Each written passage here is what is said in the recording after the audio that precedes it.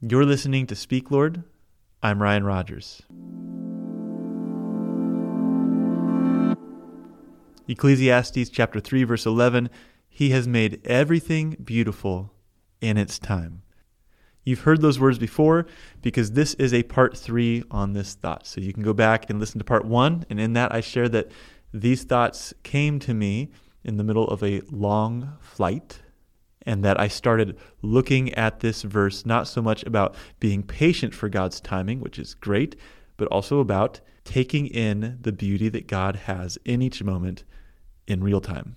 And several weeks later now, I'm still thinking about this. I'm still trying to engage each moment the best possible, treasuring it, applying my energies, learning from the moments I'm supposed to learn, resting in the moments I'm supposed to rest. So that was all introduced in part 1. And in part 2, we considered how the book is bipolar. It goes between this chaos and conclusion, this meaninglessness, and then the purpose of life. And we considered in part 2 the depressing half of that, meaningless and vanity. And we saw ways that we should not engage the moments, the methods we might follow that actually don't result in us appreciating the beauty that God has put in each moment. So this week is the inspiring list. We get the happier one this time.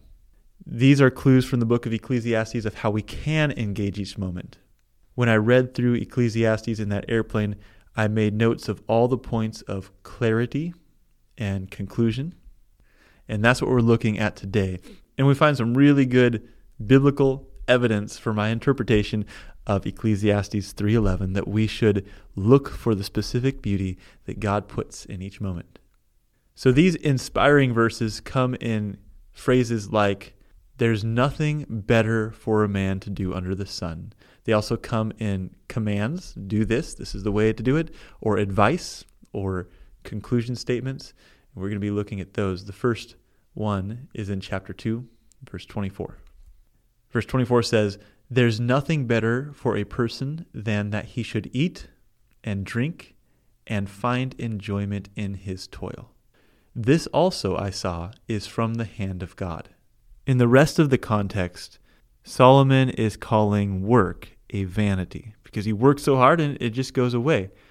But the beauty is in the moments when we eat and drink and find enjoyment in the work. He's saying the beauty is not in what all the work accomplishes, but in the moments we have doing the work.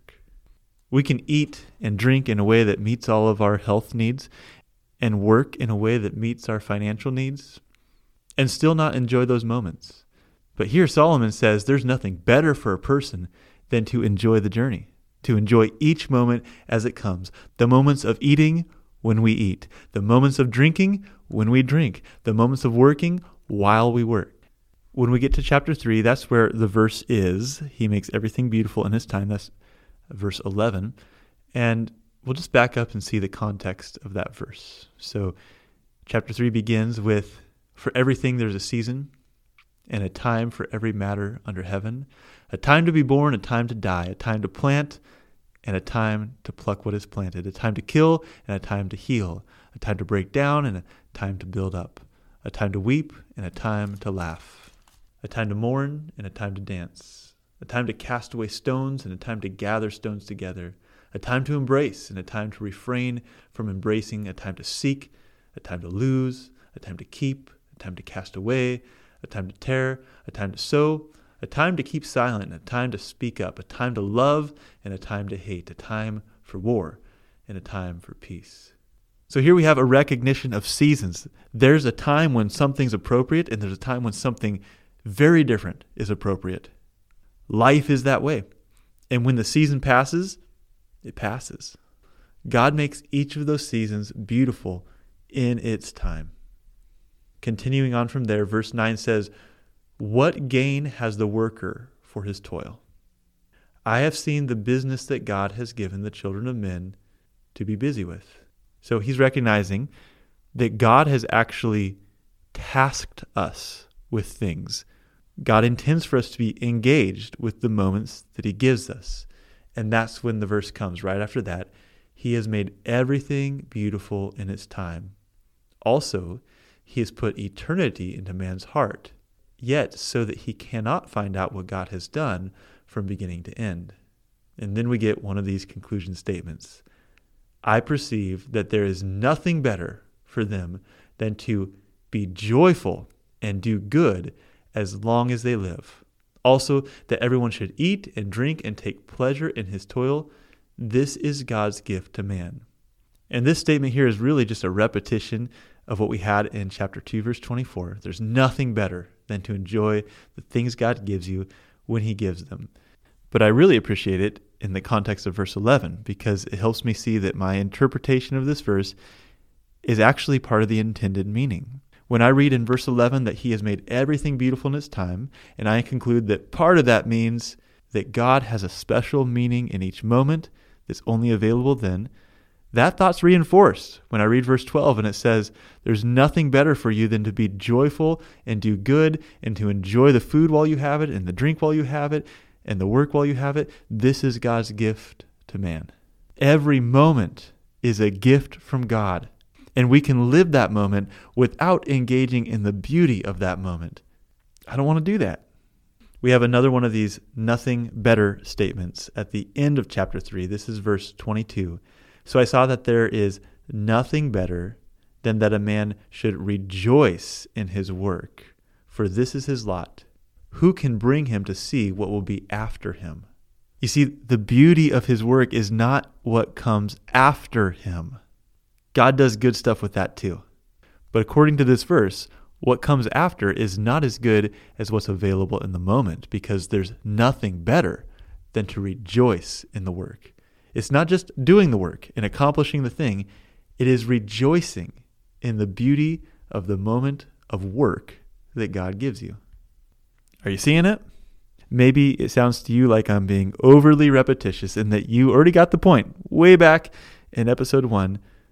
What I'm seeking to do is not just repeat myself, but to notice from Scripture this repetitious, reinforced truth that there's a beauty in each moment, and we can live aware of and engaging in that beauty that we can't have next moment and we can't have last moment. We can only have it in its time. Here's another one, Ecclesiastes chapter 5, verse 18. Behold, what I have seen to be good and fitting is to eat and drink and find enjoyment in all the toil with which one toils under the sun, the few days of his life that God has given him, for this is his lot. Continuing in verse 19 and 20, everyone also whom God has given wealth and possessions and power to enjoy them and to accept his lot and rejoice in his toil, this is the gift of God. For he will not much remember the days of his life because God keeps him occupied with joy in his heart. I love that. God keeps him occupied with joy in his heart. He makes everything beautiful in its time. And we find more of this theme of joy in chapter 8, verse 15. It says, And I commend joy, for man has nothing better under the sun but to eat and drink and be joyful. For this will go with him in his toil through the days of his life that God has given him under the sun. Chapter 7, verse 9 says, Go eat your bread with joy and drink your wine with a merry heart. And I reflected in episode 1 that this mode of life where we're trying to find the beauty of each moment is not about making every moment pleasurable, because there's beauty that's not fun. There's beauty that God gives in really hard things.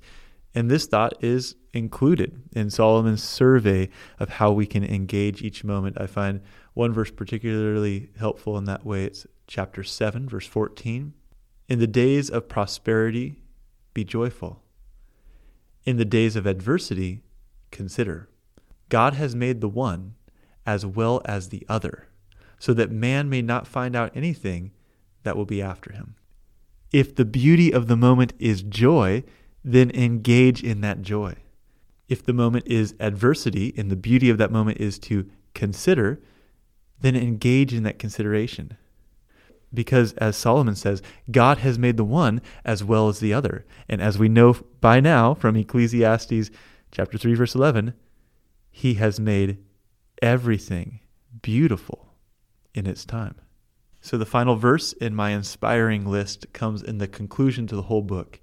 And all the other verses really had a similar message. They said, the secret is enjoying life in each moment for what it is, the gift God gives you. And then the conclusion at the end of the book sounds like it's just not the same. Like every point in the book had one message, and then the conclusion is saying something different. But I think they're compatible. So first, just hear it and hear how it's different, and then we'll bring them together. So this is chapter 12, verse 13 and 14. The end of the matter. All has been heard. Fear God and keep his commandments, for this is the whole duty of man. For God will bring every deed into judgment with every secret thing, whether good or evil. So if we were about to make our conclusion from everything we've read, that first, all of life is vanity, all work and labor and wisdom's vanity, and the secret is to now enjoy every moment for what it is, we might feel a little surprised when the conclusion is actually fear God and keep his commandments. That sounds a lot different than enjoy the moment. Find the beauty of the moment. But if we put them together, it just makes perfect sense. The beauty of the moment is not found apart from God. The true beauty of the moment is always compatible with this conclusion, fear God and keep his commandments. So let's put it all together. The key to finding meaning in life is to take each moment that God gives as a gift and to engage in the beauty he has for us in that moment. And then to do all of that in God. To do all of that with his presence and his Spirit in us, and in a way that honors him, and in a way that keeps his commandments. It is not pleasure for the sake of pleasure. Every time that the beauty of the moment is pleasure, it is a pleasure that finds its delight in God. Every time that the beauty of the moment is to learn a hard lesson, it is a lesson that is learned from God. All of it, all of the seizing the moment is done in connection with him. So we can take every moment that comes, whether it looks good or whether it looks bad, whether it's encouraging or discouraging, and we can appreciate beauty that's there, that God has put in it, and we can do that in him. And in that we recognize that we have preferences and ambitions and goals, but we refuse to let those things take us away from the specific beauty that God has given us in this moment. He makes everything beautiful in its time.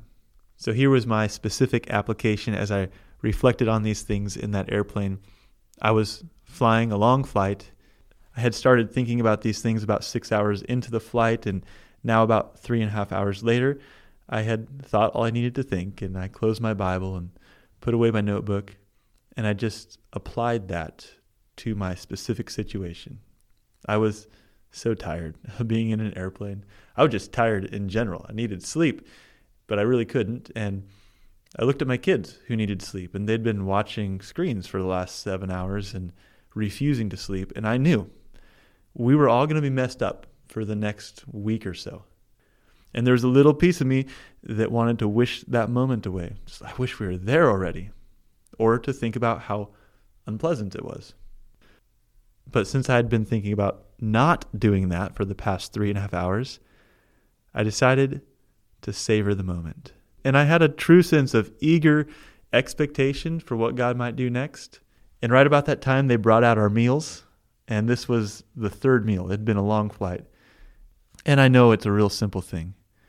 But because my mindset was there in seeing the beauty that God had in each moment, I savored that meal. I enjoyed it. I was hungry. In fact, I didn't just savor my meal. I savored the majority of all 3 of my kids' meal who didn't want to eat it. And I just felt so much gratitude. I felt gratitude for the trip, for the food. I felt gratitude that about 24 hours earlier, I had called the airlines and requested vegetarian meals, because if I hadn't, I would have had like 5 meals in front of me of Oriental chicken that I didn't want to eat. But instead, I had my rice and tofu and vegetables and salad. And I thought about how many times I choose such a negative view and my mind rushes on to the next thing. And I thought about how much more rich my life will be as I learn this spiritual discipline of seeing the beauty that God gives in each moment He places me in. He has made everything beautiful in its time. How is God speaking to you? Speak, Lord. Your servant is listening. Well, thank you so much for listening. And I really do hope that these last 3 episodes have been a blessing to you. They've been a huge blessing to me. I hope that they can improve the way you engage in each moment.